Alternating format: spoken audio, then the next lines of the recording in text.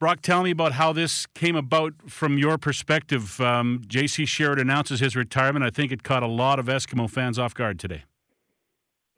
Yeah, it came about in our exit interview, and even going back to when we signed the deal last year, there was talk if it's a great season, then maybe this would be it, maybe potentially two more. And in our exit interview, JC was very candid and straightforward, and shared with me that he was going to sit on things for a month or so, get through the holidays and contemplate. But I was certainly aware that this was a possibility. So, we weren't caught off guard. And, that's one thing about JC is he's always about the team and wanted to make sure that we were in the loop throughout the whole process so that we wouldn't be caught off guard. You've been around this league and around this game for a long time. Tell me the first time you became aware of J.C. Sherritt. Oh, boy. Playing against him when I was at Ottawa, seeing him out there run around, make plays, the effort, the hustle, the production.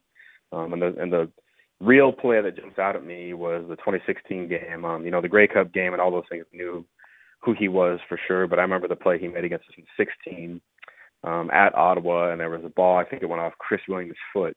And he picked it off, made a couple people miss, and returned it for a touchdown. And just the athleticism that he made on that play was unbelievable. Mm-hmm. Everyone, I guess it's a testament to him today. If you watch Twitter, his current teammates and some of his past teammates all tweeting about him and saying probably one of the best, if not the best teammate I've ever had. Yeah, I would, not a teammate of his, but seeing him in the locker room and being around a lot of professional football players through the years, he's right up there at the very top with leadership, accountability, genuineness, work ethic, production. I think the easiest way to define him is in our grading scale, we have letter grades, and one of our letter grades is EE. And what we mean by that is if you attach it to a player, it means that's an Edmonton Eskimo. If we could have a gold standard, that's who this player is. And the example we use next to that name, if we want our scouts to compare him to somebody, is J.C. Sherritt. Mm-hmm. So I don't know if there's any more of a gold standard you can have than that.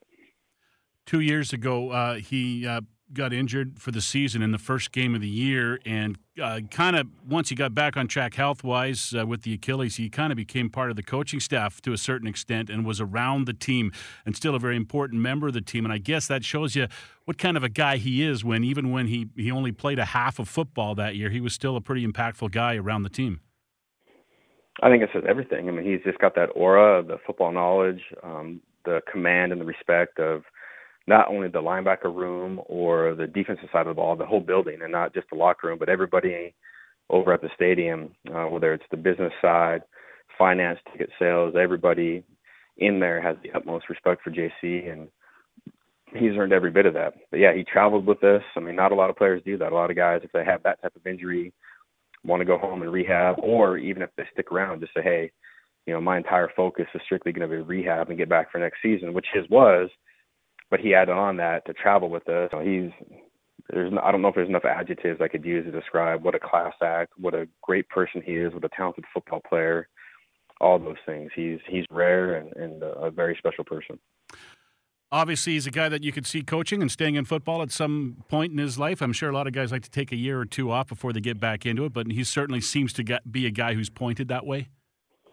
I think so. He coached during the off-season last year a bit down in Spokane, I believe, and I know that's what he wants to do in our recent conversation. So I'm not sure exactly what his immediate plan is, but I think coaching is in his future for sure if he wants it to be.